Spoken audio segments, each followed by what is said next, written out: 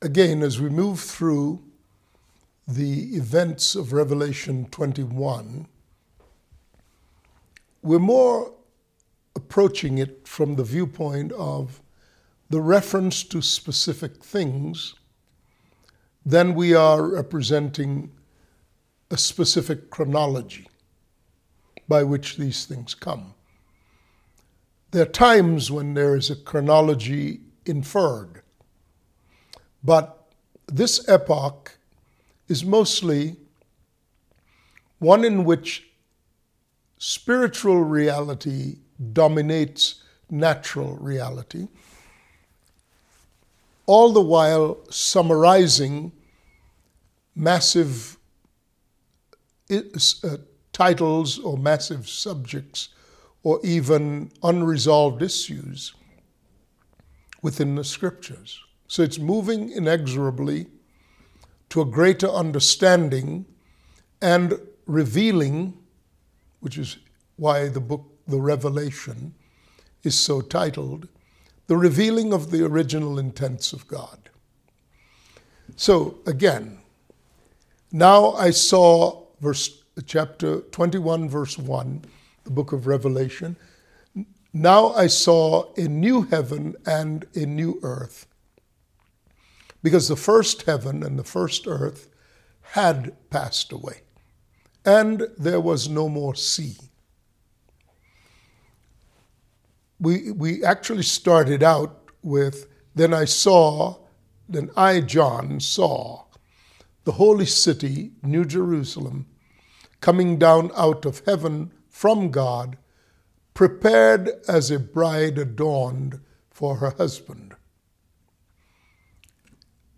Now, I'll come back to some remaining matters relating to the spiritual Jerusalem that is from above and the mother of us all. I'll come back to that because there's some other things to be looked at, such as the tabernacle of God being in present and God dwelling with them. We need to look at such things as the arrangement of this city in terms of its foundations, its gates, its walls, and so on. Because what we will see is how all of what is true about the body of Christ has been pulled together in this reference. But I wanted to step back just a bit. So a new heaven and a new earth. First heaven, first earth had passed away, and there was no more sea. Now, the first heaven and the first earth were separate from each other, separate realms, separated by a firmament. And the first heaven was a staging area for eternal things to be hosted in more completely their way and their form, inasmuch as the first heaven was invisible and therefore not so bound by the limitations of the physical. And the first earth was physical, so things came out of heaven into the earth in a particular manifestation. Things coming out of the heavens into the earth manifested naturally. But we caught glimpses of the scope and power of their true meaning, but only glimpses for the most part. So when the Son of God, who was in the beginning with the Father, before there was even a heaven or an earth, when he comes first into the heavens and is seated upon the throne of divine authority, eternal authority, the authority that sustained the creation of heaven and earth. When he came to that, he waited in the heavens until it was time for him to have a body prepared for him. And all the scriptures about what he would do, coming out of the heavens, coming into the earth, coming in a human body, waited until the timing of the Lord. And then when he made his advent, heaven announced it, but pulled back from allowing him and from him choosing to call down the powers of heaven to make his earthly life, sojourn, and ministry, to make that easier in any way. So he could call down legions of angels because in heaven he commanded them. Or he could give command to Michael, who would in turn command them. He was Lord in heaven, seated upon the throne, awaiting that. So he would say, for example, I saw Satan fall as lightning from heaven. He was not an observer so much as it was he was the one whose thoughts and whose commands heaven fully responded to in the time before he came into the earth. That's why he was the Lord of angels. It's why names about him, God with us, are appropriate attributions, because that's what he was in the beginning and in heaven. And by the way, the beginning and heaven are two different things. The beginning is when heaven and earth began to be issued out of the eternal. Before there was heaven, before there was earth, there was God and there was the eternal, the natural form of the existence of God, eternal, age, endless ages, age upon age or endless ages. So when he came out of heaven, or heaven and earth at that time were separate and distinct, but there were these occasions whereupon heaven and earth, the reality of heaven, collided with the reality of earth. But that was the old order, heaven and earth, the old heavens, the old earth.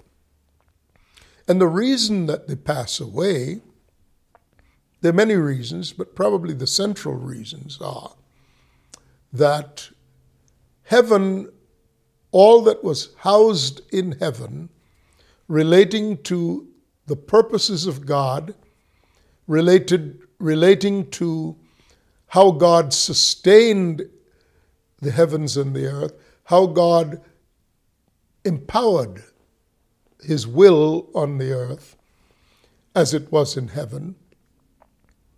When all of that moves out of heaven into the earth, there's no longer purpose for those heavens.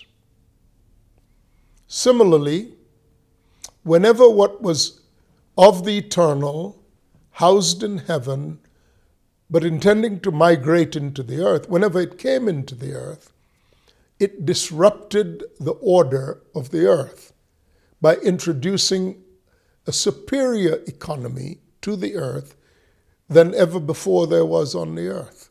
And again, we have flashes and glimpses of that in the life of Christ and as recorded in New Testament events and so on. But when that which is heaven and that which is earth, when they come into the same space, the earth and the heavens are new because they now exist. They now exist for a different purpose. Always it was true, that when God created the heavens and the earth, he created them to host and to entertain his purpose in creation. Creation being divided between heaven and earth. When the two come together as one, what was type and shadow and waiting in heaven has an expression on earth that was greater than it had when it was in heaven. And of course, it upgraded the earth to be consistent with what the new epoch, the new economy, and the new mandate was to be. What was the new mandate? What is the new mandate anyway? The new mandate is the rule of Christ on the earth by the authority of his throne, and that in the company of all those who represent the redeemed of the earth. What is the point of this rule? The point of this rule is to cause the saints, the children, the body of Christ, frankly, to rule in the same manner in which Christ rules. Why? Because in ages yet to come, ages beyond the millennial age, the millennial is a 1,000-year period designed to perfect the saints in the manner or in the matter of ruling. They will rule exactly as Christ rules. There will be no distinction between what the head and the body do. Why? Because in the ages to come, beginning with Christ handing up the kingdom to the Father at the end of the millennial age, and the Father coming and dwelling in the corpus of Christ, in the body of Christ, in the fashion of being all that he is in the corporate Christ. God will be all in all. So whatever God does in the future, this will be the format of what God does. This is not for the millennial age. This is what happens as a result of the millennial age, because the millennial age is preparation for that. There are at least a couple of other major things to be accomplished in the millennial age. One is to remediate the disobedient sons, those who were received as sons, but continued to live according to and for their own pleasure, who conflated their desires with the will of God, and in that sense continued to be deceived during the time of their lifetime, like their great ancestor Adam had been deceived. They will be brought into the millennial period, they'll be brought from heaven into the millennial age to be disciplined by strict obedience. They will learn obedience by the things they suffer, just the way we now have to learn obedience by the things we suffer. They, like us, can choose. And if we, and Paul put it that way, if we choose to go our own way, Paul said, I myself might become a castaway. So when I say we and us, I'm expressing my own hope that my journey is such that I will obey him and obey the Holy Spirit in all matters that he directs me to do, and so that it's not a keeping of account as to how often I obeyed, how often I disobeyed, but whether or not my heart changed to submit to and to obey and to walk under the lordship of Jesus Christ. Sometimes I will obey, sometimes I won't obey, but incrementally, I hope to be conformed fully to the likeness of Christ, so that should I die before he returns, I will be in the company of those who partake in the first resurrection. And if I'm alive when he comes, I will be transformed in an instant, in the twinkling of an eye. And mine will not be an assigned place with the unbelievers where disciplining is the goal, but instead his work in me as he intends would have been done by the time I see the Lord in that capacity. Now then, that's the second thing, the remediation of those who were disobedient servants. The third thing, and probably, well, not probably, certainly, one of the goals of the summarizing of all things at the end of this age is to expunge the taint of evil and rebellion from creation, and to do so absolutely thoroughly. So much so that when the lake of fire does its work, everyone, including Satan, the beast, the false prophet, and the nations that rejected God, and the dead who died outside of Christ, having now been judged inasmuch as they must appear before the judgment seat of Christ, they become partakers of the second death, permanent separation from the presence of God, and annihilation, consumption and annihilation, to be forever obliterated and forgotten, purged entirely from creation with no future opportunity to affect anyone unrighteously or in rebellion against God. Those three things. The earth will see the glory of the rule of Christ.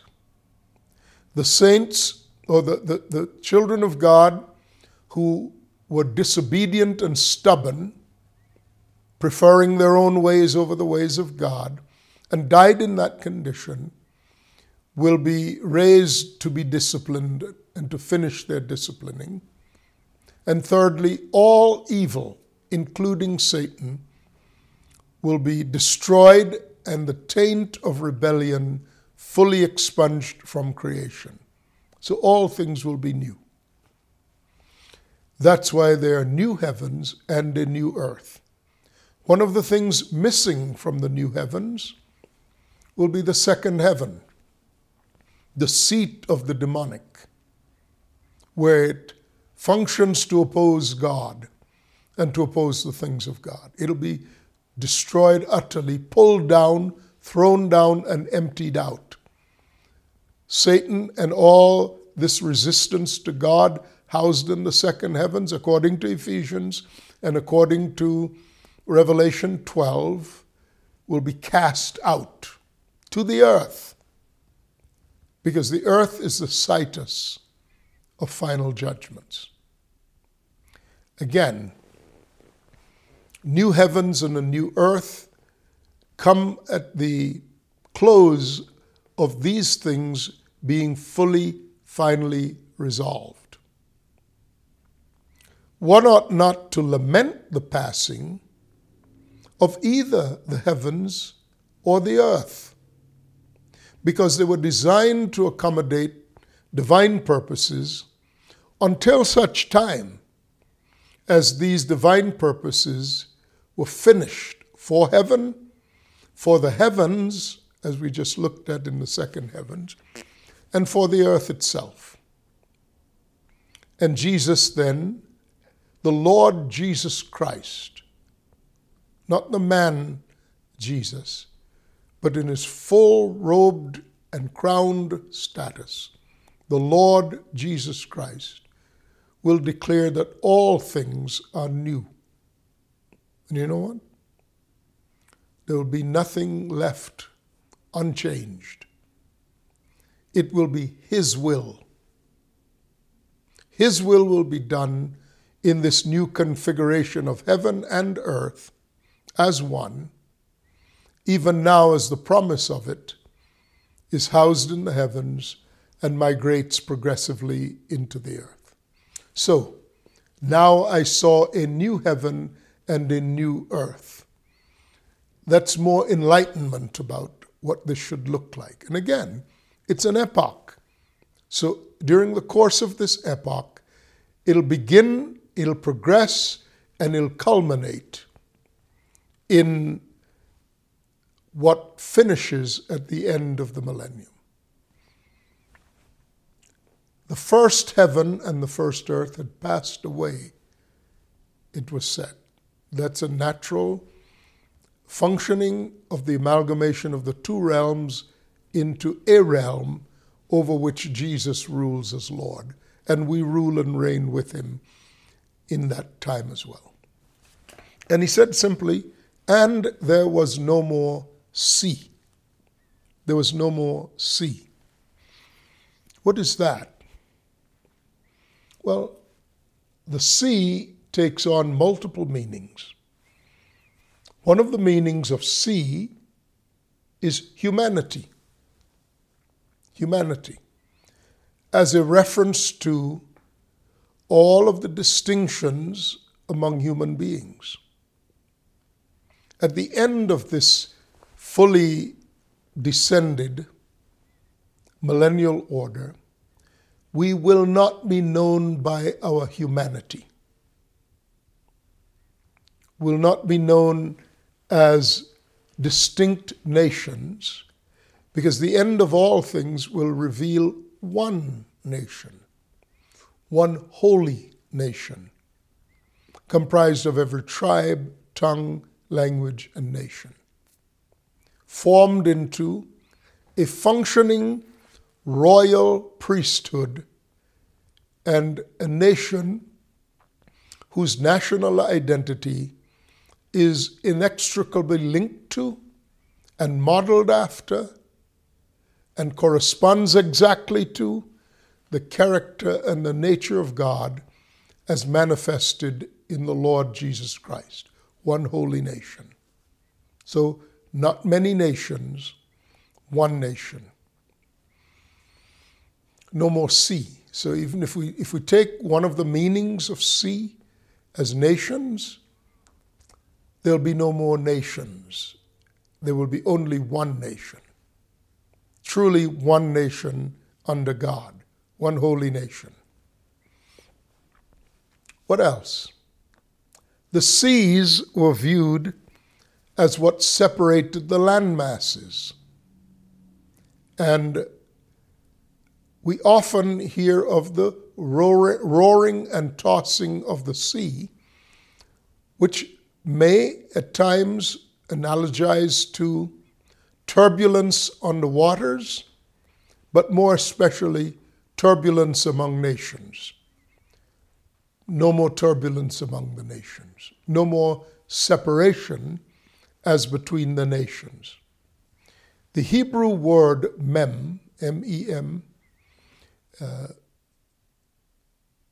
implies, or the symbol of it is the symbol of the surface of the water, and is analogous to the term disorder, chaos. No more disorder, no more chaos. Nation shall not rise against nation, kingdom shall not rise against kingdom.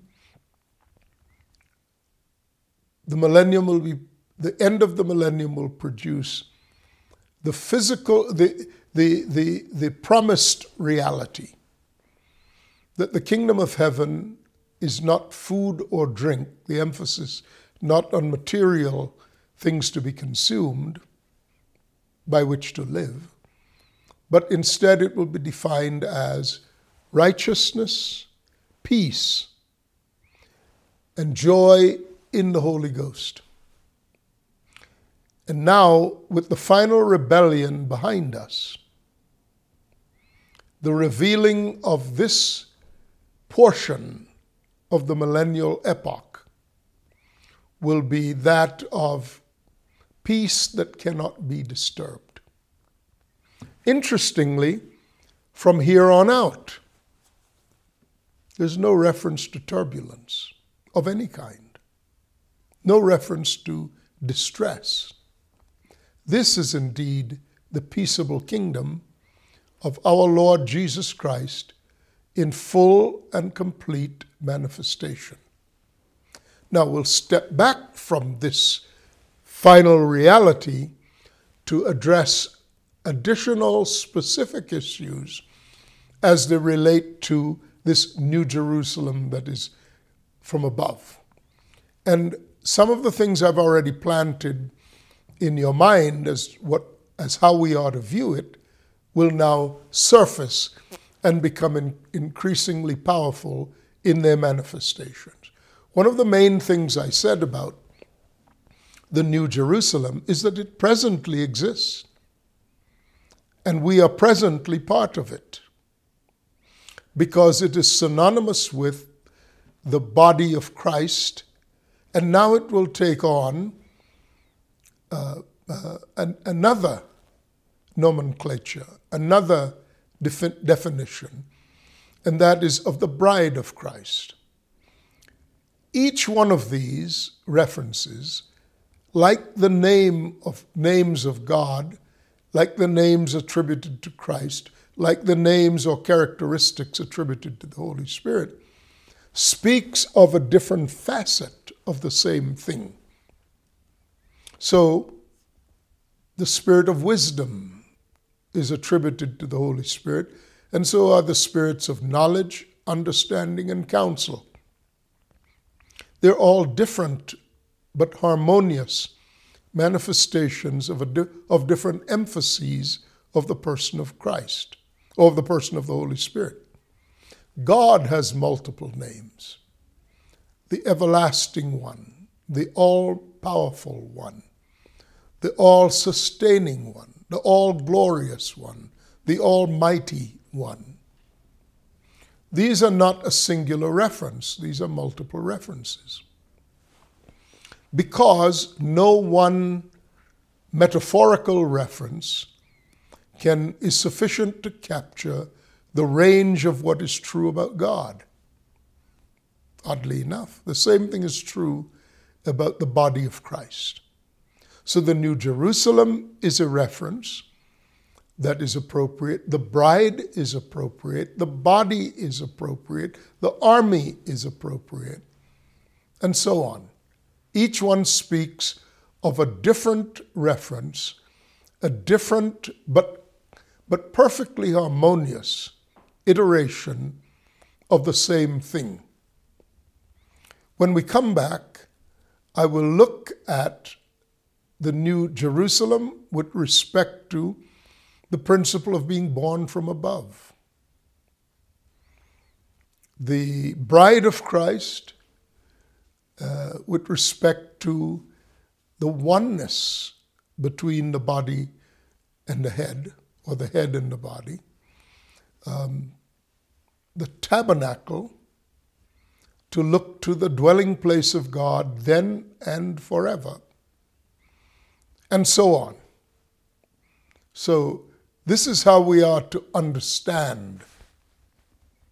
This is how we are to understand what is symbolically referenced to us, but will become the absolute reality then of all the different facets of the bride of Christ, the body of Christ, and so on, the church of the Lord Jesus Christ, the general assembly and church of the firstborn, and so on. It is the failure to understand these distinctions that causes such casual forming and maintaining of error whenever we look in a linear way at these things that are eternal. Again, as I close out this session, I will remind you that what happens now at the beginning of this epoch is an amalgamation and a presentation in final form of things that have been spoken of and represented in symbolic form historically. I'm Sam Solon, and we will unpack these things further when we come back. God bless you. I'll see you then. Bye now.